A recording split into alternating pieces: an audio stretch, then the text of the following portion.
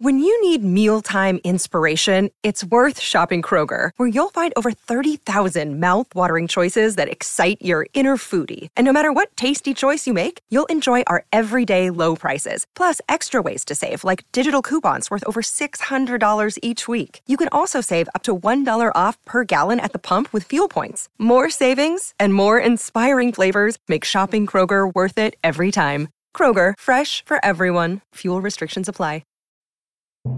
This episode is sponsored by the Jordan Harbinger Show.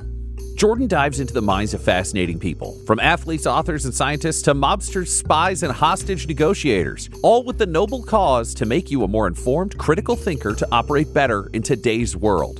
Jordan's also got a fun weekly segment, Feedback Friday, where he covers advice on everything from escaping a cult or psycho family situations to relationships and networking to even just asking for a raise.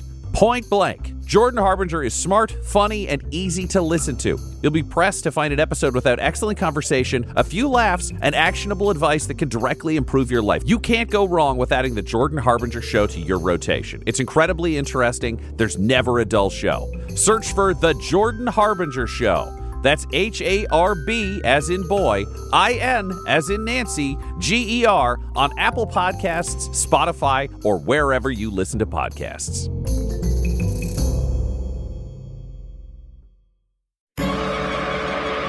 Welcome back to Dum-Dums and Dragons, where improvisers who've never role-played before journey into the world of Dungeons and Dragons. I am the Grand Wizard Bukake, your host. Having liberated Barovia, our party are separated and continuing on their own quests. Juniper befriended a horse and traveled to Candlekeep in search of answers, while Quinny discovered a new thieving gig and Reginald found out some of his former compatriots had crossed over to Neverwinter. What will happen now that Quinny and Reginald switched bodies? Find out next on Dum-Dums and Dragons.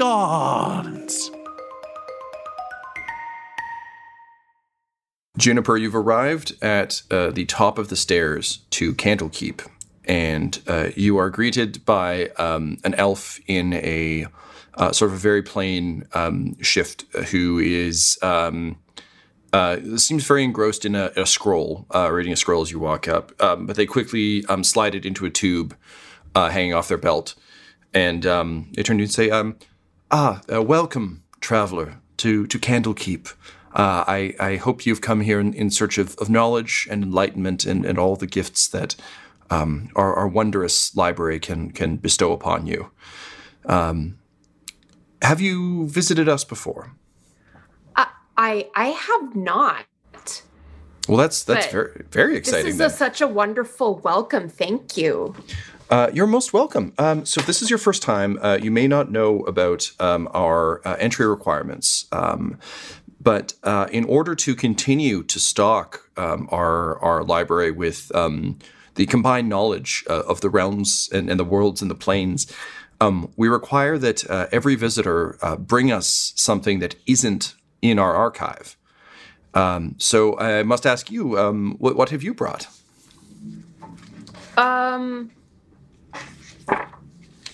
Do you?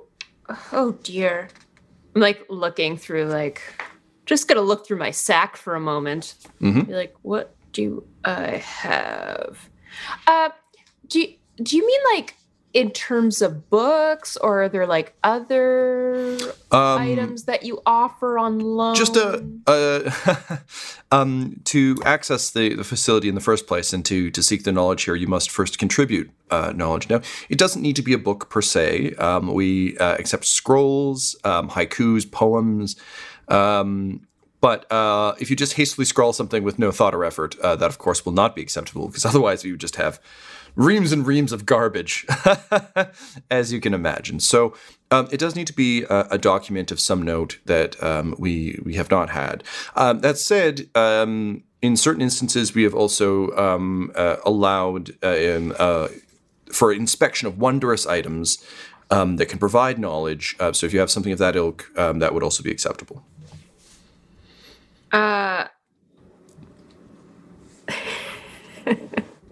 I kind of looked through the only book that I have on me right now is a book on the Great Collide from the Handor Library that is incredibly overdue. But I don't want to just give that up because like I do intend to return it at some point. What else do you have on you that might be of interest to a Library of Eternal Knowledge? A Library of Eternal, I mean... Got a great banana bread recipe. I've got... Okay, I'm literally like going through my stuff. Okay, I've got a medal and a crown of flowers from winning champion of Handor, a library card for the Handor Library, a potion of greater healing. I have a bunch of dust of dryness, little water. Do you have any of those left after fighting the Kraken? No, but I have some of the water left. Oh, right. That I kept with me. Oh, man. It's a shame Juniper doesn't have something she reads all the time. Yeah, like my scroll. You sure? Maybe a discount card at the Handor costume shop? They look at it and they're like, Handor is rather far from here. I don't believe we would ever be at the costume shop. A broken piece of coral reef? No. Can we fast forward in a cut to Laura's read every other item in her inventory? No, that's basically every item in my inventory. So I do take out my scroll and I look at it. So, just give me a second. I kind of turn so she gasps and says, "An augur scroll? Oh, the mages haven't seen one of these in an age. If we could examine this and perhaps jot down some of its information, this would do quite well. A magical scroll? What a perfect thing to allow you access to Candlekeep."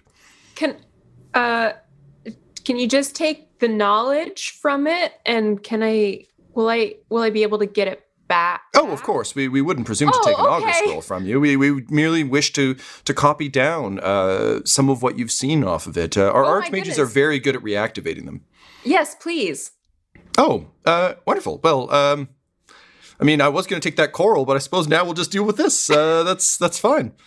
Welcome to Candlekeep. And thank you. Do you by any chance have interlibrary loan services with the Handor Library? Honestly, I could speak to the librarian and see if they're willing. But yes, I believe so. We do trade books quite frequently. Okay. It is so hard to find the second 50 Shades of Grey scroll. The first two are everywhere. Or the first and third are everywhere, but that second one is very elusive. What? Oh, it's very kinky. You should read it. Unfortunately, our only copy is at the Handor Library right now, but it seems as though you can borrow from there. So next time you're in town. Okay. Well, can I give you this book on the Great Collide? Yes. From the Handor Library to certainly return. we can return that. Absolutely. Thanks. Oh my God, I can cross that off my list. It's been hanging over me for so long. Yeah, the Great Collide is no longer your objective. It was just returning a fucking library book. Yeah. So I can have two objectives. Fair enough. Yeah, I've got a bunch of side quests and video games. I know what that's like. So you make your way into Candlekeep, and Juniper, as someone who is a seeker of knowledge and experiences, this is real kid in a candy store for you. It's everywhere you look, you see people kind of deep in study and wandering around with great purpose. You can hear the tinging of a blacksmith's hammer nearby, and it seems that Candlekeep is indeed a keep. There's a full kind of a village and town set up down here, as well as the actual superstructure. So the greeter had recommended that you make your way inside. She specifically told you that you needed to, one moment, you need to seek out Silvira Savakis, who is an expert in the plains, particularly as soon as she looked at your augur scroll. She was like, basically you had a quick conversation about kind of what you hope to achieve in broad terms. So she asked you to show Silvira your scroll and said that she would likely be able to help you, although she is apparently quite busy today. As you make your way in, you're kind of wandering through the town. Again, I think it brings you some degree of comfort just to see people out and about. It's you've also you obviously skipped the Barovia ride, but you've been through some shit. It's been kind of nice to kind of just be back on the road with you and Clippity Cloppity. And I kind of feel like I'm getting back a little bit to how it was before I met like Quinny and Butthole, where it was like, oh, I can actually make friends with people along the way and actually, spread the light. Yeah. And this is what you're thinking as you begin to climb the stairs up to the keep. And you're so kind of lost in thought and reminiscences about this that you completely fail to see the person coming down the stairs. And you bump into a dwarven woman wearing armor who seems like to be kind of storming past quite briskly. And you kind of bounce off her, and she just kind of glares at you. Oh my goodness, I'm so sorry, please. And I just kind of step aside. This is my fault, obviously. Fair enough. And Maud Buggins kind of just nods at you and grumbles a little bit, and then storms off past you to go talk to the blacksmith. You continue to make your way. Arm. What a cool beefy arm. It's a very beefy arm. As you make your way up into Castle Keep, you hear some raised voices. You hear someone yelling, "Stupid!" very loudly that echoes through the halls. And then a variety of shushing. So you kind of you wait your turn, and it's a while. It actually takes you a little bit to get in to see Silvira. The guide was correct. It's a very busy day for her. But there's like a little like snack cart that comes by, kind of like on the Hogwarts Express, with just like. Or like on the Via Rail, it's just like full of like weird off-brand teas and coffees and snacks. Do you think you'd get a snack? Yes. What do you get? Most definitely. If there's like some sort of like carrot coffee cake, I think. Please tell me they have it. We're gonna find out. I rolled a 1. They sold out. It's very popular. That's okay. You get a date square. Flip the table. You flip the cart. Well, I'll be able to poop later. And with that, the car trundles off, and then finally you're brought in to talk to Silvira. The door opens, and you can see she's a little flustered. It's clearly a busy day. She kind of collects herself. And she turns and smiles. She's a tiefling with sort of like reddish skin, obviously the big horns, wearing kind of like a high-collared outfit. And she says, hello, I'm terribly sorry about the wait. There's a lot going on around here today. But may I ask what's going on? I'm Juniper. Oh, Juniper, yes, hello, I'm Silvira, and this is my companion, Jezebel. And there's a little closet who's down there. He's like, hey, nice to meet you, you piece of shit. And she's like, I'm really sorry about her. That's just kind of how she is. She just met her crush a few minutes ago. She's a little stressed about that. But anyway, I'm sorry. Come in. It's nothing you should concern yourself with. An old friend was just here asking for a favor. You're not here about Elturel, are you?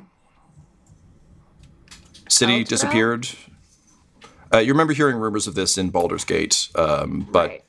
no real concern of yours. Once you determined it wasn't a Collide-related issue. Yeah. Hashtag not my problem, right? There's no butthole here to be like, let's investigate. Yeah. I mean, heard of it in passing.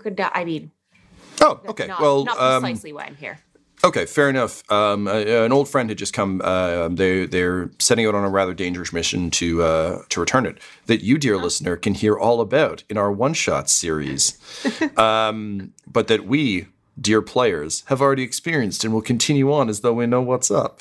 But yes, so she quickly just outlines that she was helping some friends make their way to Avernus to right a great wrong. But happily, she's dealt with that, so she's all yours. She says, "I understand you've brought an augur scroll. Is that correct?" That's what it's called. That's what I've always called it. Is it? No, it really isn't. Jezebel's like, yeah, I knew you were lying. Insight. And Sapphira says it's completely understandable.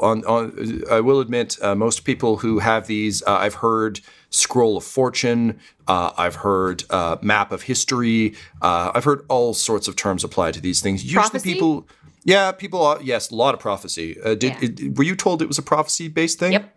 Okay, fair enough. Look, these things, they make their way around, and they're always very mysterious, and people just kind of make them what they can.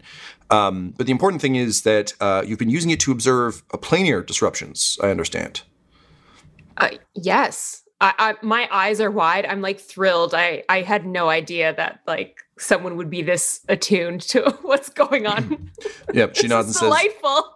Yeah, she says, listen, if you're anything like the other people I've talked to who have gone through this, you're going to want answers, and I understand that. And I can give you some, but not all. But I think I can point you towards the people who actually can.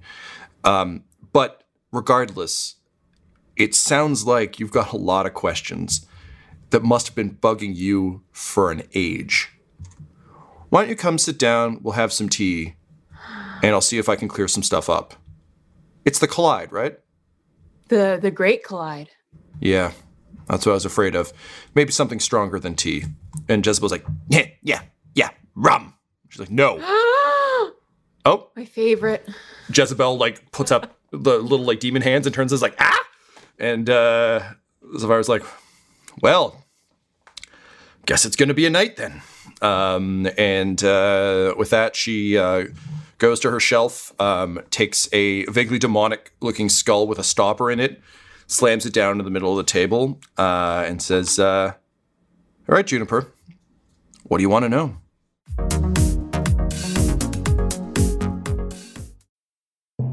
This episode is brought to you by our sponsor, Shopify. When we started podcasting, an online store was the furthest thing from our collective minds. But now we are selling some sick mugs. And it is so easy. All because we use Shopify.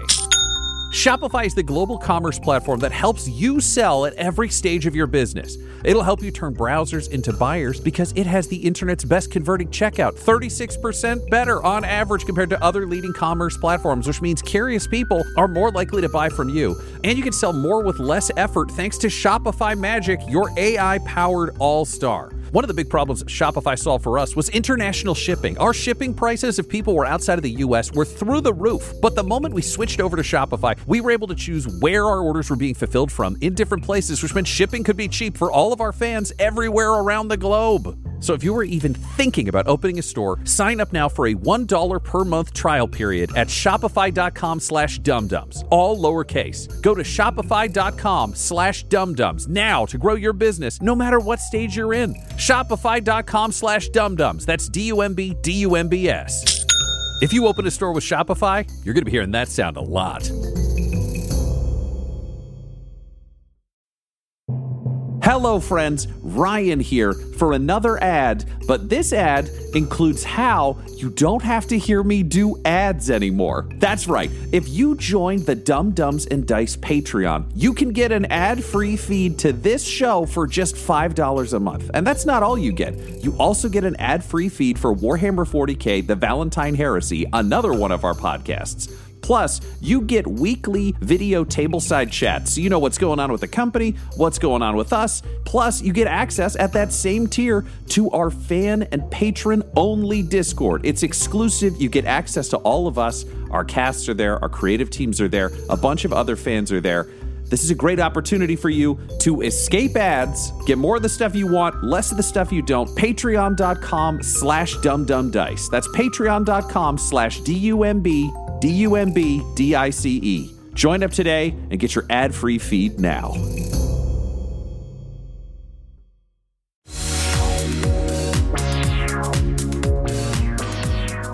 So we cut to Reginald. You've had the best sleep you can remember.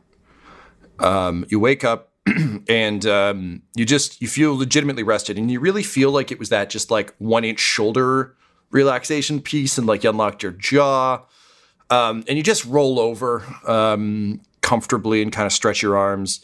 And that's when you realize you were able to roll over and no traps went off, which is hugely concerning. So your eye springs awake and you're having trouble seeing out of one of them. And you realize you're not wearing armor and you're in a... how does Quinny sleep, Tyler? Does he have like pajamas? What's his deal? He sleeps in like his underclothes. So the leather armor would come off and it's just like cotton shirt and pants kind of thing. Cool. Yeah. So you wake up in that, and Ryan, what do you do? The hell am I, a stripper? Where's my friggin' armor? And then I think he's gonna look around to see like where his traps went or like what's around. The room is laid out much differently. There's a meticulously folded cloak, and Tyler, where would you store? You slept with the bag of holding, right? Yeah. Yeah. You find a bag in your arms, but your arms are really small. Okay, I'm gonna open up the bag and look at it.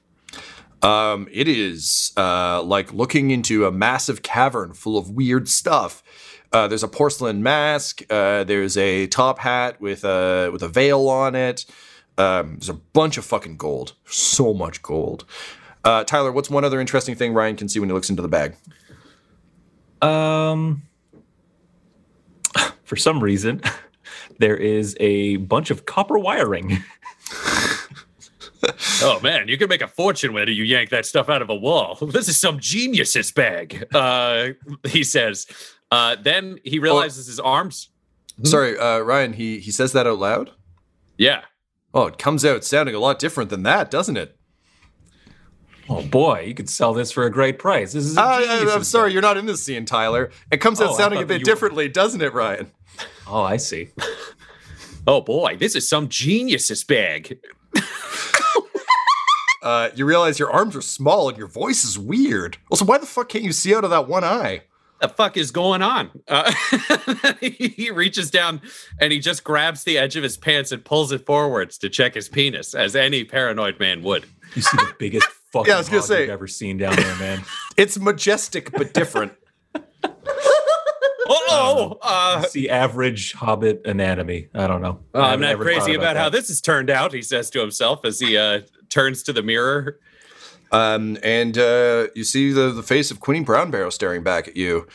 Oh no, it's an idiot's bag, he says to himself as he looks at Quinny in the mirror. So Ryan, for your own notification here, when you say things out loud, it's Quinny. When they say it in your head, it's Reginald.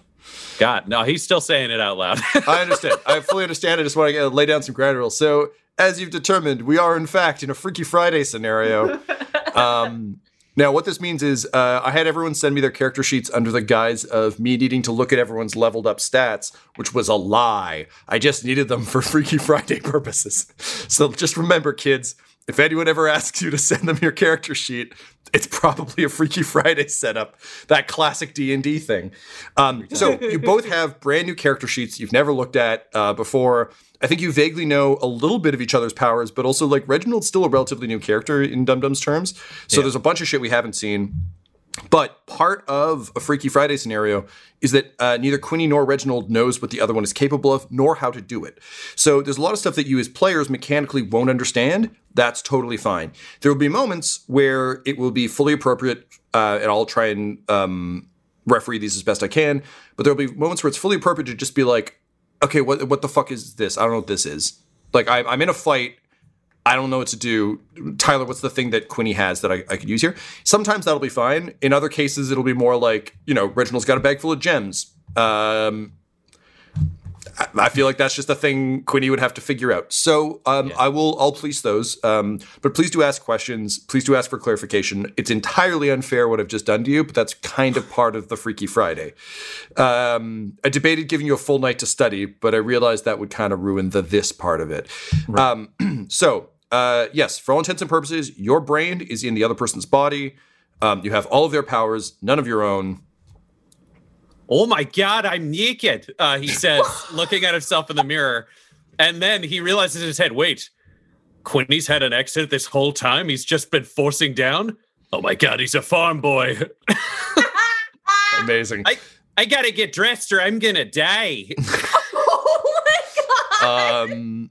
So Quinny, the Bone Crushers. I will say this is several minutes before Reginald's awakening. The Bone Crushers booted in your door. You just realized you were in the wrong body, and what's his name? Junpei literally just walked through the door and got shot by a bunch of arrows that were like trap rigged and just took them. Kind of like pummeled his armor a bit. One got stuck in his forehead. He just cracked it off and threw it away. And after Kira Bloodfist's excited shout of like, let's go fuck shit up, they look around and Junpei's like, wait, did you booby trap your room? What? You sleep with a teddy bear there too? Oh, I'm Reginald. I'm scared people are gonna hurt me at night. Look at this idiot. And then he just fucking backhands you and they all laugh. Or rather, I guess. And then just close my fist and swing back at that guy's face, like from the prone position. Hey, Tyler, this might be a first. Go ahead and roll me an attack roll without sneak attack or a dex bonus. Yeah. Definitely take proficiency. Nat 1, and I cannot re-roll it. Because you ain't lucky no more. Yeah. You swing for his face. He catches your fist in his fist and just gives you a momentary squeeze that hurts, but in a way that I think the Quinny inside you would normally view as like, oh, this is a hand-crushing thing. Right. Like, I've very rarely been in any amount of good shape, but when I was like, oh man, I can lift things a bit easier because I've been lifting weights. That's cool. It's a little bit like that. It's not that it's pleasant to, help a friend move a couch, but it was a little bit easier that one time I had upper body strength. Okay. And also I think as a thief, like your hands are kind of precious. So there's a natural like, and then you realize like, no, this actually has some weight to it, which is not bad. So he gives that squeeze, but then his face splits into a grin, which is truly alarming and vaguely gruesome, as you see all of his teeth have been filed to points. And he's like, typical Reginald, always throwing punches. And Kira's like, yeah, that's great, Junpei. Listen, Reginald, this is all adorable. I promise we won't tell anyone. I know it's a weird world. You're probably just a little uncomfortable. You just wanted to feel a little bit more like home. It's pretty weak sauce, but that's all right, man. All right, look, we need you to, well, you're already suited up, so that's great. So pack up whatever this shit you want. We got to go right now. Where are we going, guys? I'll tell you on the way. It's kind of time sensitive. We've got a caravan to protect. Sounds good. I've just got to, I heard some noise in my neighbor's room, so I got to go, fuck him up and make sure he doesn't forget Reginald, the butcher of Winchester. You can let him have a good night's sleep. Well, we'll just let Fluffy do it. Fluffy loves that shit. No. This time it's personal. All right. Listen, we'll get the name of the person on the way out. We really got to go. The caravan's on the way, and honestly, the boss is gonna be real mad if we don't get there. Come on, let's go. Fuck. And with that, up, I guess, Quinny, you are frog marched. I think that's what they call it when people are just like, oh, you're with us now. Out of the restaurant, past Dahlia, who gives you a thumbs up and a wink, and mouths Quinny. Did you do this? It's like just like, I hope you learned your lesson. Oh, he's gone. So the Bone Crushers sort of like drag you out. I'm 7 feet tall and I'm still getting picked up and bullied by people. Like, I can't fucking win. It would almost seem, Tyler, that a harder life yields a harder heart. I guess so. So as you're dragged out, feeling just generally salty about being like picked up by these guys, but Junpei is very scary. Donkey Jr. comes galloping over and then does a full on like puts on the brakes and stops in front of you and kind of sniffs you and goes, "He snarf." Do I just hear he snarf? You do, because you can't speak animal now. Oh. Well, I like that's like a beast speech is like a thing that I can do. But do Reginald and Donkey Jr. have any kind of connection that I know? Okay, No, I think it's a Han Solo. It's I think they've got a Han Solo Chewbacca thing where like Reginald has figured out how to understand what he snarf means what, but doesn't like. I don't think Han speaks Wookiee, but he can understand. I just want to make sure that whatever's coming in my ears is not special in any way. Okay. No, what I would say is Reginald probably does understand about 60% of what Donkey Jr. says, and then he just decides the other 40. Not unlike Goblin Jr. until we found out who he sounds like in the Mind Palace. But nevertheless, unfortunately, Quinny does not have this ability. Okay, so as I'm assuming I'm just being carried on, right? Like, Donkey shows up. I think at this point you're kind of like walking with them because you've realized like this is happening whether you wanted to or not. But it's I'll just say, Donkey, go take care of Quinny. And Donkey Jr. gives you a real like, are you fucking sure, man? Look, it's like he snarf. Did you heard me? He snarf. Yeah. He gives a full on like, we got a badass over here. And definitely gives you like, he like eyes you in like a vaguely suspicious, might be putting it together, usually like a best friend or like a weird principal kind of way in these movies, where it's like the one character who's like, maybe I get this. And then kind of like nods and fucks off to go take care of Quinny. And they're like, Kira Bloodfist is like, oh, thank God, Donkey Jr. survived? Oh, man. Would have been real sad if that little fucker died. Although I bet he's pretty tasty. Come on, you're saying you're not tempted to just like chop off a leg sometime, cook that shit up? Oh, I think about it sometimes, but then I think how hard would it be to ride a 3-legged donkey? Anyway, let's not ask me any more questions. They're like, honestly, Reginald, I don't know if it was just this soft world, but you seem all right, man. You seem pretty good. This is great. All right. Well, listen, we got quite a tale to tell you, and I think you're really gonna like it.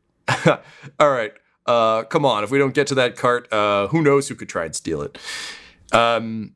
So Quinny, Reginald Quinny. I'm just gonna keep calling you your in-brain names. So Reginald / Ryan.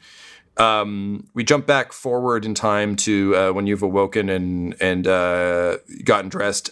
Just as you finish getting dressed, you throw open the door to find Donkey Jr. Sleeping very adorably and loyally just outside your door, which is a bit of a relief because you were really worried he wouldn't know who you are. Okay, so Donkey Jr., you and I got to find out how we can switch these bodies. Snarf? Which you recognize to be something in the vein of like, the fuck with that voice? No, it's me. It's Reginald. But I've been inside Quinny, and apparently he talks like this if he isn't really determined not to. I think he grew up on a farm. He snarf. Just one thing Donkey Jr. knows. It's farms. So he just kind of nods and is like, he snarf. Like, this is where's fine. my baddie? He snarf. And he proceeds to try and snarf tell you. And then he eventually just like bites your cloak and like drags you a couple doors down to, well, not a couple doors down, but like the walls aren't like right next to you. So it drags you to the room you fell asleep in, which has been, the traps have been triggered. But all of the stuff was left behind. Your gear is gone, and your body's gone. But the traps were clearly triggered by bone crushers. I think you'd probably be able to tell pretty easily. Okay, this isn't good, but it's not necessarily the worst. Donkey Jr., right now, we have 63,000 gold and a sterling reputation. If we're going to stay in this body forever, we can just run away. We need to talk to the people who own this building. I can't get over this. Is it like, is it Northern Ontario? I don't, because of like Dutch, maybe? Like, I'm not sure where. Northern Ontario. Yeah. Look, all this started because I had to try to riff an impression of Tyler talking normally and accidentally did a dialect on one word. And now I'm committed. There's no going back. Sir, fucking egg on my face for not picking a distinct voice instead of just speaking normally. No, it's on me for not being able to recreate. All right, so let's go find who owns this bear.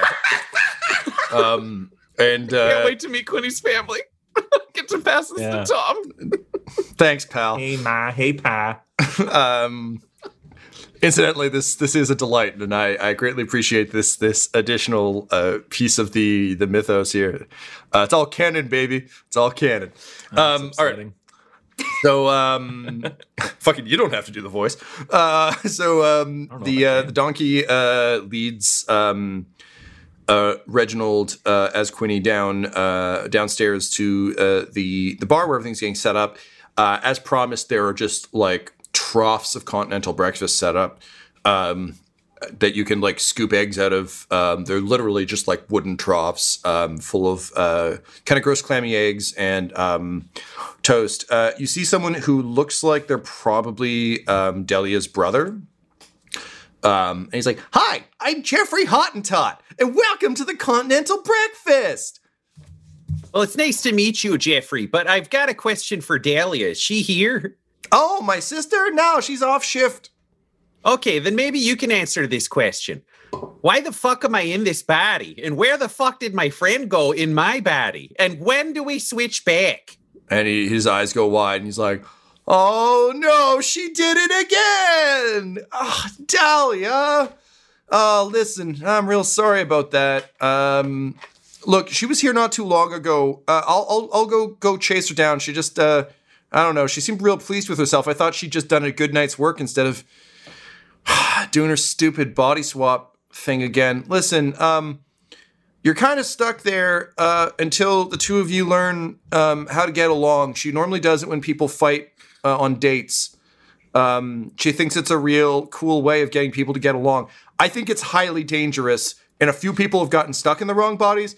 And also, I think it's possible if you don't achieve it in the set amount of time that, like, I think maybe your brain just wanders off into the void. I don't know. It's kind of dangerous. So you're really going to want to, like, learn a lesson real fast there, bud. Where's your friend? I legitimately don't know. I think he got taken by my evil army from another dimension.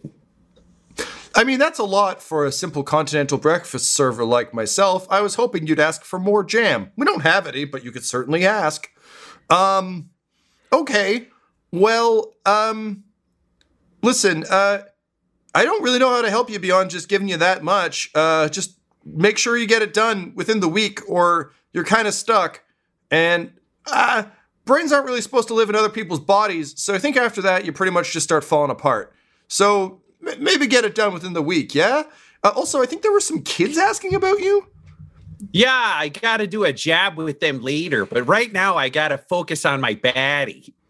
Okay, well, wow, those guys are long gone, but good luck, I guess. Would you still like your eggs? Yeah.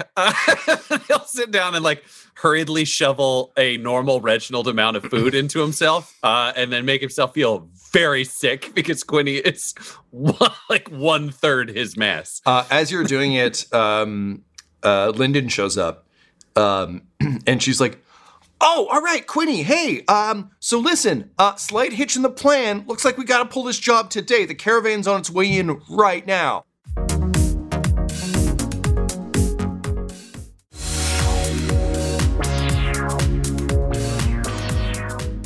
You ready to go? I'm good to, I mean, I'm good to go. I'm Quinny. That's really cool that you were practicing a silly small town farm voice. That's really funny coming out of Quinny. Yeah, no, this is who I am. I don't have friends and I'm better than you. Wow. He totally burned me about not needing me. He is Quinny. He is Quinny. And she's like, "All right, well, come along, Mr. Brown Barrow. Oh, everyone's going to be so jealous that you nagged me." He's so fucking cool. Yeah, I like it when people say that about me, but I hate it when I say it about them. I'm Quinny. Okay, we established that. Come on, let's go. Follow awkwardly, trying to slink like Quinny slinks, but I think it's almost like a weird Bob Fosse walk because he's never been stealthy in his life, so it's like a little too big. Yeah, that's great. All right. Meanwhile, Juniper, you are sitting with Silvira. Keeping in mind that she is really the person, like she's the intermediary who can point you towards more answers, but she might have a little bit for you. What do you think you would ask her? Oh my gosh. I'll give you 3 questions. Oh, 3 questions. Fuck.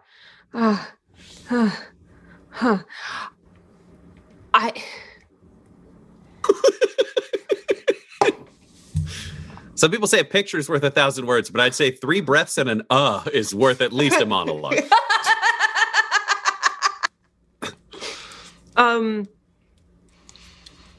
Okay, so I have to focus.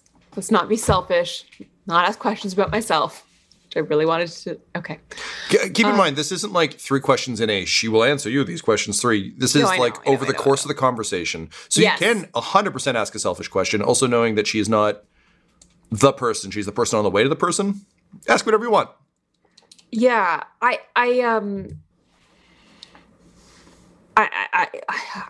what I really need to know is, I mean, how the barriers between the worlds became so fragile and how to repair it. Because we got people coming through, we got people willingly and unwillingly crossing between, and it's not what's supposed to be happening. Yeah, she gives you a full-on like stress emoji face, which is like, ugh. She's like, oh God, I was afraid of that. Okay, that is concerning. Look, I specialize in planar transport. I'm aware of how to move between the planes and dimension door and all that fun stuff. But that's very different from what it sounds like you're talking about. Because they're all the planes of existence in our kind of realm, and you're talking about people from other full realms with all of their planes that might be linked but are crossing over into ours. That sounds very dangerous. I just found out I'm literally from Eberron. I came here and I didn't even know it. Eberron. I've heard of Eberron, certainly. Wow. Well, yeah. I guess welcome to Faerun. A while ago, I suppose. I don't know. I thought I grew up here. Well, did you grow up in a city or something? We were kind of a bit reclusive. Okay, well, easier than to be tricked, I suppose. As I understand it, there are people. In fact, the man I'm sending you to should hopefully be able to provide some guidance on this. There are people, as I understand it, whose jobs it are to move between the planes and prevent any damage to the membrane between universes and between anything else, and have been doing it for generations. It's not as though no one has ever discovered this or thought of this before.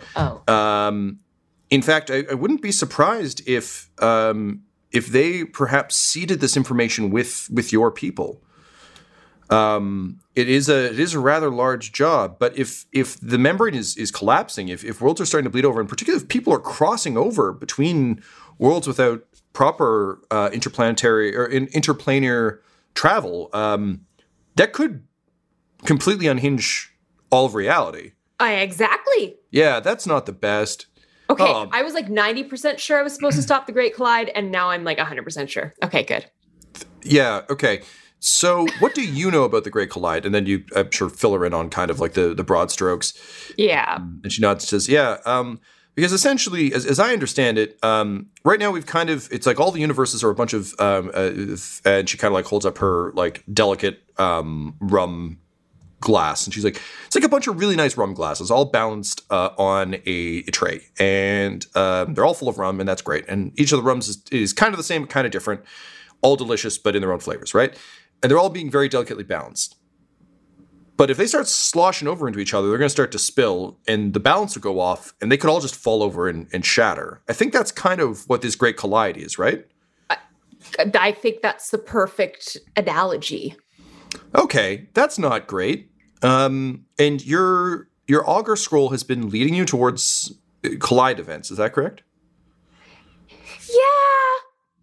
It's been showing me like people to go to, things to follow, people who, and it seems to be, and it's been showing me images of people who've been touched by the Great Collide. So they're weird and they like overlap, and then I feel really sick, and I'm like, oh, that's not supposed to be happening.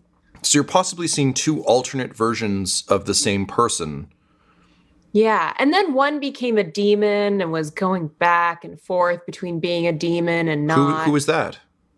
She says, and like she kind of like, now she's had a couple rums. She kind of like, her eyes dart up to her horns, and she's like, demon like this? Was it just a tiefling?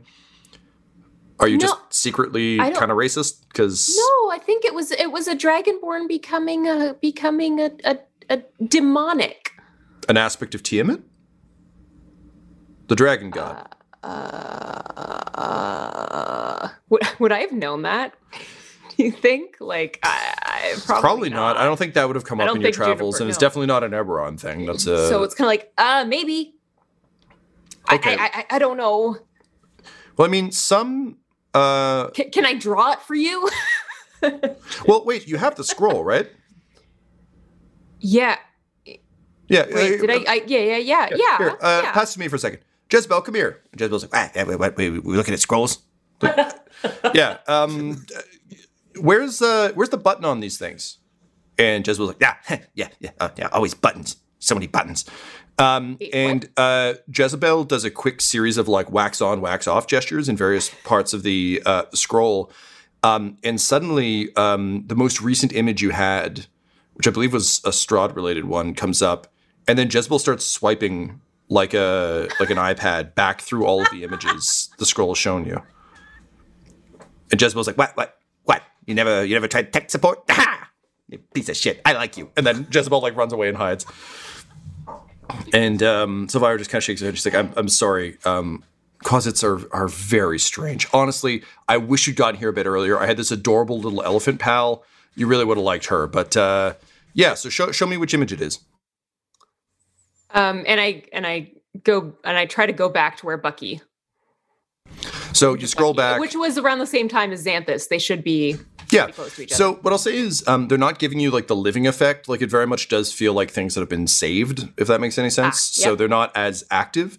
But Xanthus really just kind of seems like a scarier version of himself. And Bucky was the one that was like real, where she's like, oh yeah, no, this is definitely someone touched by Tiamat, god of dragons, lives in Avernus, real. It's all right. Tiamat's been locked up for forever.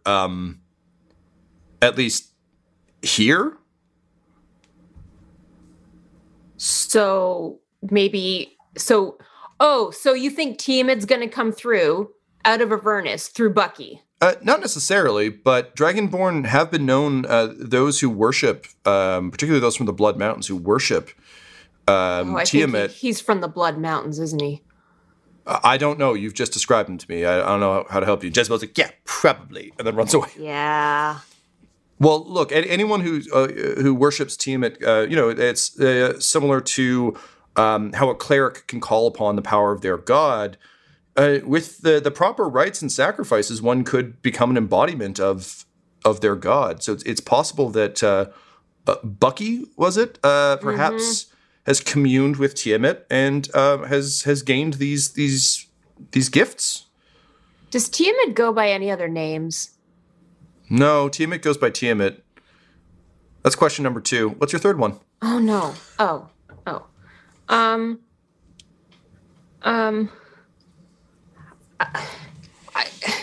mean, how do I stop the Great Collide? How do I stop it?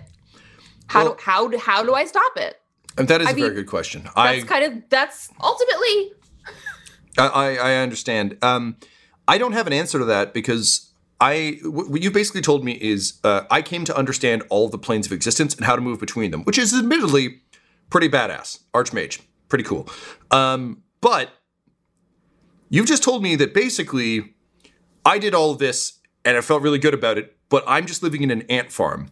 and there's an entire fucking building around the ant farm that I've never heard of, have no understanding of, and can't really help with. Possibly full of more ant farms where people also think that's the whole world. So I can't help you. It sounds like you need to find these people who know how to move between the planes. If anyone will know how to do it, it's them. And that's who I'm going to send you to. Okay, good. Okay, he's not one himself, but if anyone will know, it's him. We talked long ago, and he seemed to know what was up. But honestly, if you want answers, you need to find a planeswalker. A planeswalker? Yeah, they're Okay. I think the only ones who can give you any guidance on this. And again, I know a place. So Great. Yeah. but before I send you, I've had a bit of a day, and honestly, I'm like 95% certain I'm going to have to go to Avernus to help my friends later. So do you want to drink the rest of this rum? Because I feel like I'm in for a long fucking night. Okay, can you just tell me like where like just before you get like too wasted, where the planeswalkers are? I'm sorry, it's just, you know what, stuff happens. She just kind of like looks at you. It's the first time that you're actually getting like derision from her, and she just kind of like extends her arm to where a quill is writing a very detailed map on a table nearby, and she's like, Archmage. I'm sorry. I just put my hands up like, my bad. And Jizbo's like, yeah, you're bad. More rum? Yes, please. And Sapphira kind of chuckles. She's like, I like this one. All right, more rum all around. Meanwhile, Quinny as Reginald, you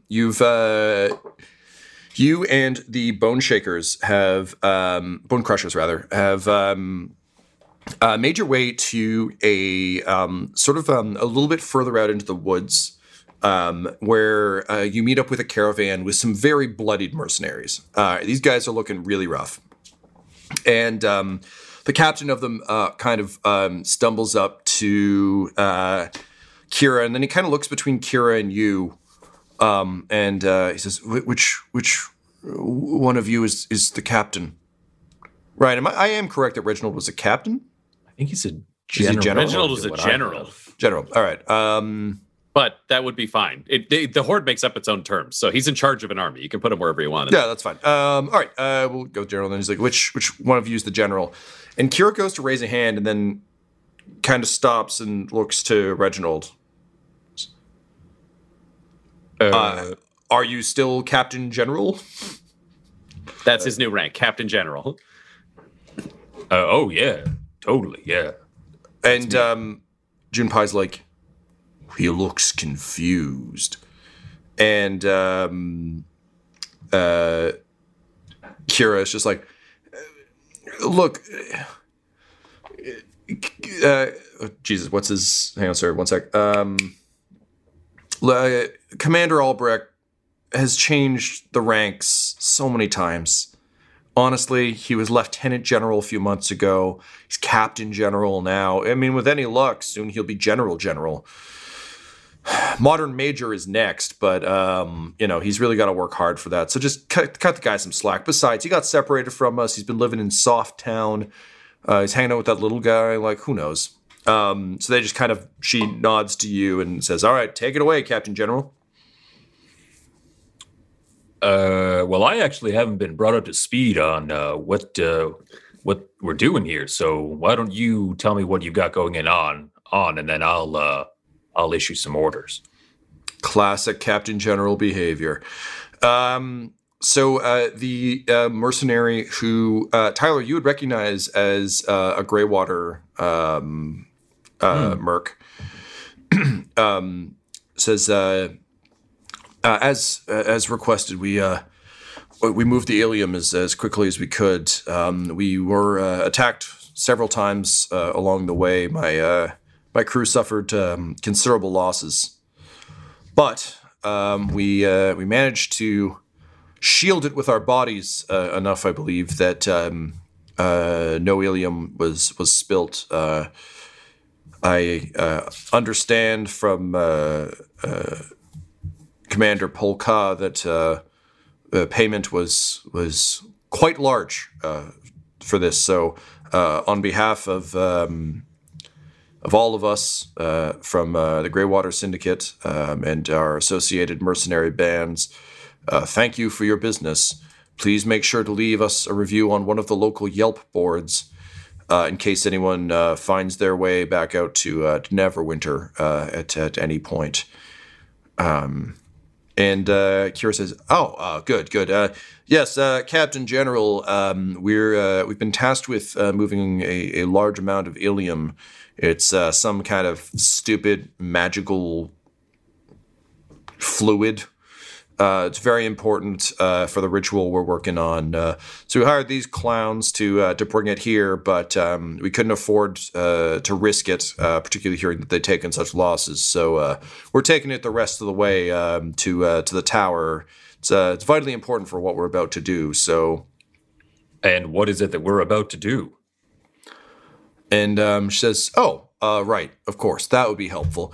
And then she just reaches out and punches through the mercenary's chest, rips out his heart, and as she does it, the other two just like lunge at the remaining mercs, who all like pull up their weapons, but like, Junpei's just smashing heads off the cart, and you watch Fluffy McSnugglekin just like drain the essence out of two people at the same time, kind of one with each hand, until their bodies are kind of desiccated husks, and then toss them aside and burp through stitched lips, which is really fucking gross on many levels. Oh, thank you.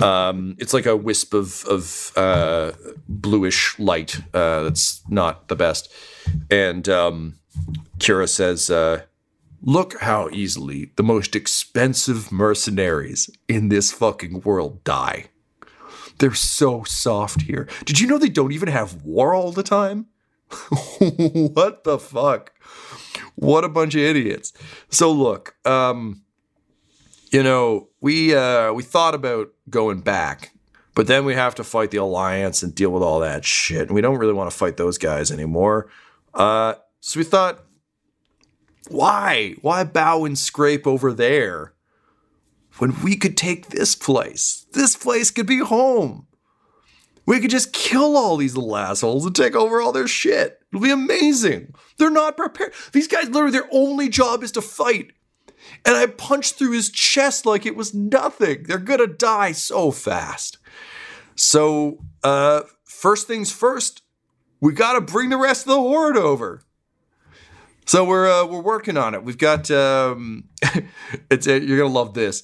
We found someone who can shift between the realities, right? And we got them chained up, and all we need to do is plug them into a bunch of magical bullshit, and we'll be able to open a portal. Right now, we're only able to bring like one or two people through at a time, but if we can get that door open, baby, it's go horde. And we're gonna keep it sexy all over these motherfuckers. That's so good. I love that plan. Can you roll me a deception check?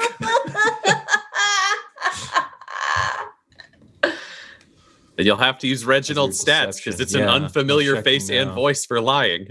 So this is organized differently. It's under charisma, deception +2, so 12. Does he get any bonuses to deception or anything like skill-based stuff? Nope. No? Okay. She kind of narrows her eyes a bit, but nods and says, look, I know it sounds crazy, moving between dimensions and everything, but trust me, you gotta see what this planes fucker does. It's pretty impressive. Yeah, don't worry about it. It's gonna be great. You're gonna love it. It's gonna be great. Go horde! Go horde. And then she holds out the heart. She's like, you want a bite of this before I get in there? No, I had a heart last night and still, giving You got heartburn? I got heartburn, yeah. That's a shame. All right. Wagons east. And the very, very scared, trembling guy at the reins is like, and the cart starts to roll. Quinny, you're kind of left alone with your thoughts for a moment as the bone crushers laugh over the squishy people they just killed. What's going through your head right now? Fear, rage, confusion still. I'm looking at these Greywater corpses. They are corpses, right? They're very much so. Dead, not dying. They're dead. Very dead.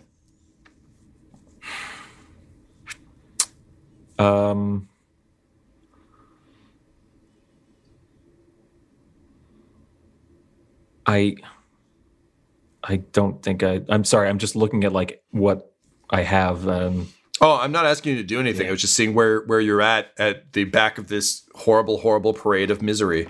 There's no healing there. You can no, look, I know. And this is kind of like a player thing. Like I don't want to like throw out like your stuff, Ryan. Like like when you get your character sheet back, I want to leave the character sheet better than I found it. You know? The Dan Savage campsite. The Boy Scout campsite. Yeah. So I wanted to see if I could like leave a clue being like, oh, people kill these Greywater guys and they're these people. Come and get us. Come kill us. But I don't think I can. So for what it's worth, Quinny, you did agree to help lead a bunch of orphans on a mission to steal some magical shit. Think they might find you anyway. Yeah, I guess I'll just it rained last night. It's super muddy. I'm making sure to keep walking through the mud to make a very clear trail. Gotcha. What does it feel like being in this much bigger frame? It's I feel like everything is a little over exaggerated initially. So the arms swing like way too high and the knees go too high when he walks.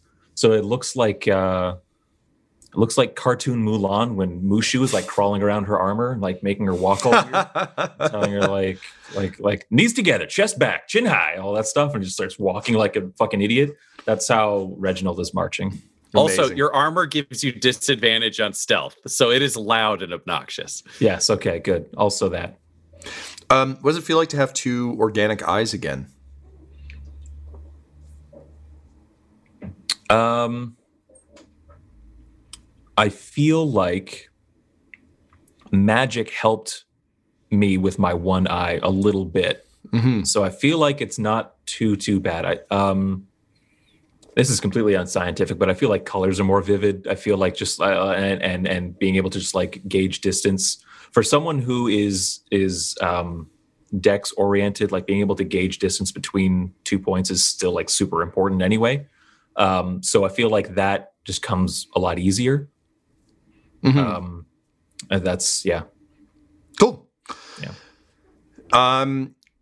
So we cut back to Reginald in Quinny's body, meeting up with the urchins, who are all running, trying to get like their coats on and stuff. And Dice Thoreau is desperately reloading his arm full of. He seems to be putting like cards in one and then loading dice into another. And Lyndon's like, we're not. When will you need dice today? And he's like, you never know. Always be prepared. Because they're a bunch of adorable scamps.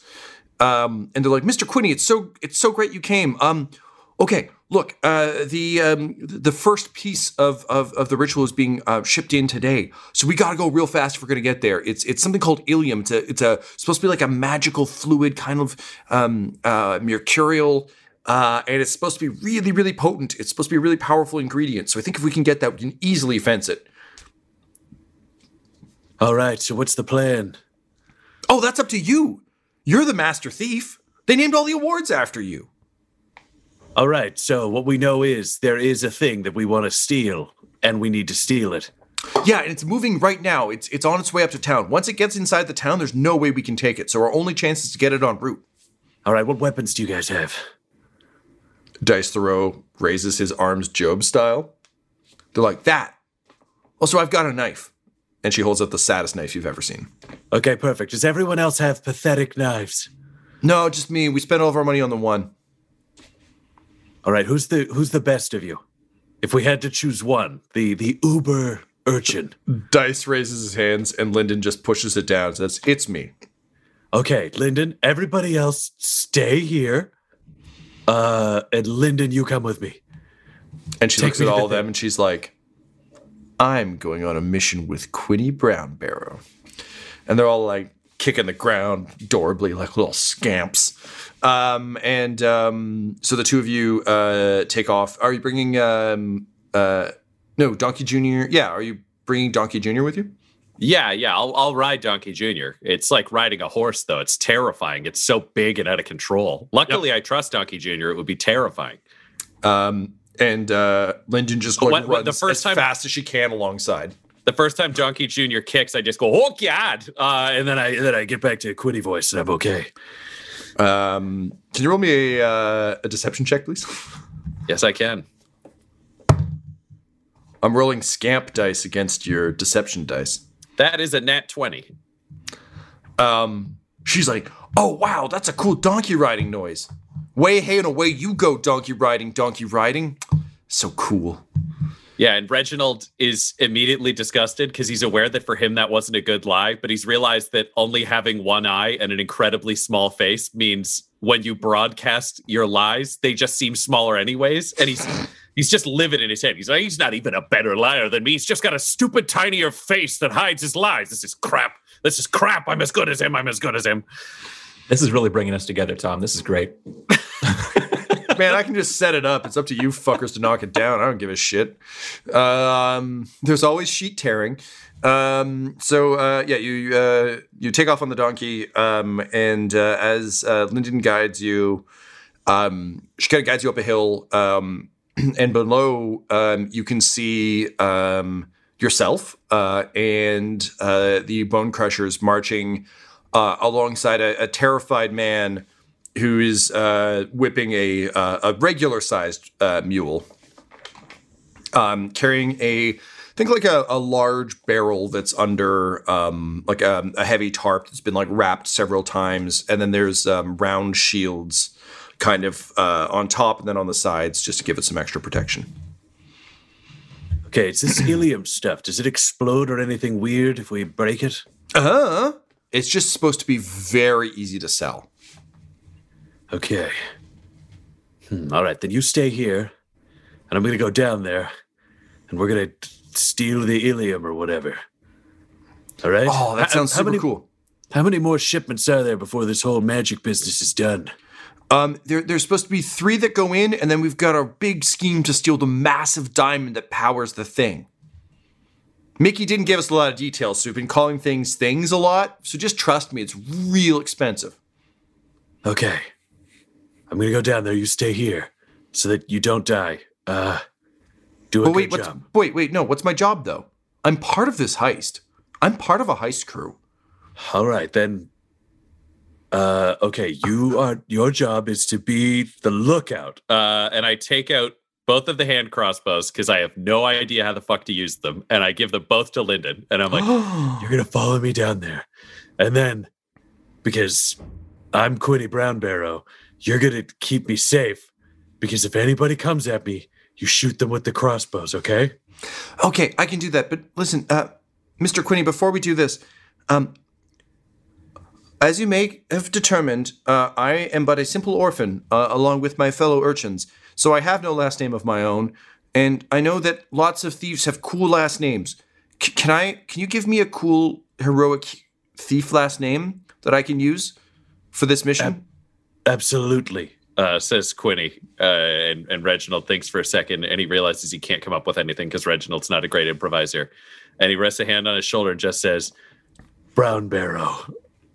I'm Lyndon Brown Barrow of House Brown Barrow. And then she like cocks both the hand crossbows with her teeth. She's like, I got your back, Quinny. Let's go rob some fuckers. All right. Time for me to do the thing I do best. everything. Then he puts the ring of invisibility on and goes invisible to advance. This episode of Dum-Dums and Dragons features the voices of Ryan LaPlante at the Ryan LaPlante on Twitter, Tyler Hewitt at Tyler_Hewitt on Twitter, Laura Hamstra at EL Hamstring on Twitter, and our DM Tom McGee at McGeeTD on Twitter. This episode's sound was edited and mixed by Laura Hamstra, and Dum-Dums and Dragons artwork is by Del Borovic, who can be found at delborovic.com. Our theme songs are And Now for That Massive Coronary and Skipping Through the Orchestra Pit Part 1 by Peter Gresser, and our ad music is No Control and Chiefs by Jazzar, JAHZZAR, all available at freemusicarchive.org. When it comes to Dum-Dums and Dice, you can visit our website at dumdumdice.com. Our Twitter and Instagram are at dumdumdice, and on Facebook at facebook.com/dumdumdice. But most importantly, we've got merchandise at redbubble.com/people/dumdumdice, or you can join our Patreon at patreon.com/dumdumdice. That's DUMBDICE. And tune in next week for more Dum-Dums and Dragons. Dum-Dums and Dice has to give a special thank you to the supreme beings of our Patreon at this time. Christian Menicola, Long, the Half-Blind Prophet, James Cuellar, Charles Grams, Christopher Little, Olin Anderson, Sue One, George Dolby, One True Artistry, Orion Birchfield, Lord Abradovic, Noel Lewis, Scott Garland, Anthony Griffin, Zekin X, Jordan Neesmith, Benjamin V, Gavin and Abby McDonald, and Jill and Noel LaPlante. If you want your name to be added to this list, you can join our Patreon too at patreon.com/dumdumdice. Thanks to them, and a little bit of thanks to you. The Fable and Folly Network, where fiction producers flourish. Hello! Contact Day is in but a few short months, which means it is time to begin preparations for the Bidecennial Festival. This year, we are celebrating every single one of you living in my beloved Windfall City. It is not our business to question the Queen's will. It is not our business to do anything but follow it. It is you and your loyalty that has laid the groundwork for this incredible utopian society that we seek for. Do you have any idea what's going on with us? Keep your mouth shut, It is the duty of each and every one of you to do everything you can to make the festival a success this year. Are you ready to speak kindly with me now, child? I have no doubt that this year will be one for the history books, and that will be due in no small part to the dedication of my adoring subjects. Windfall, a dystopian science fiction podcast from Rogue Dialogue.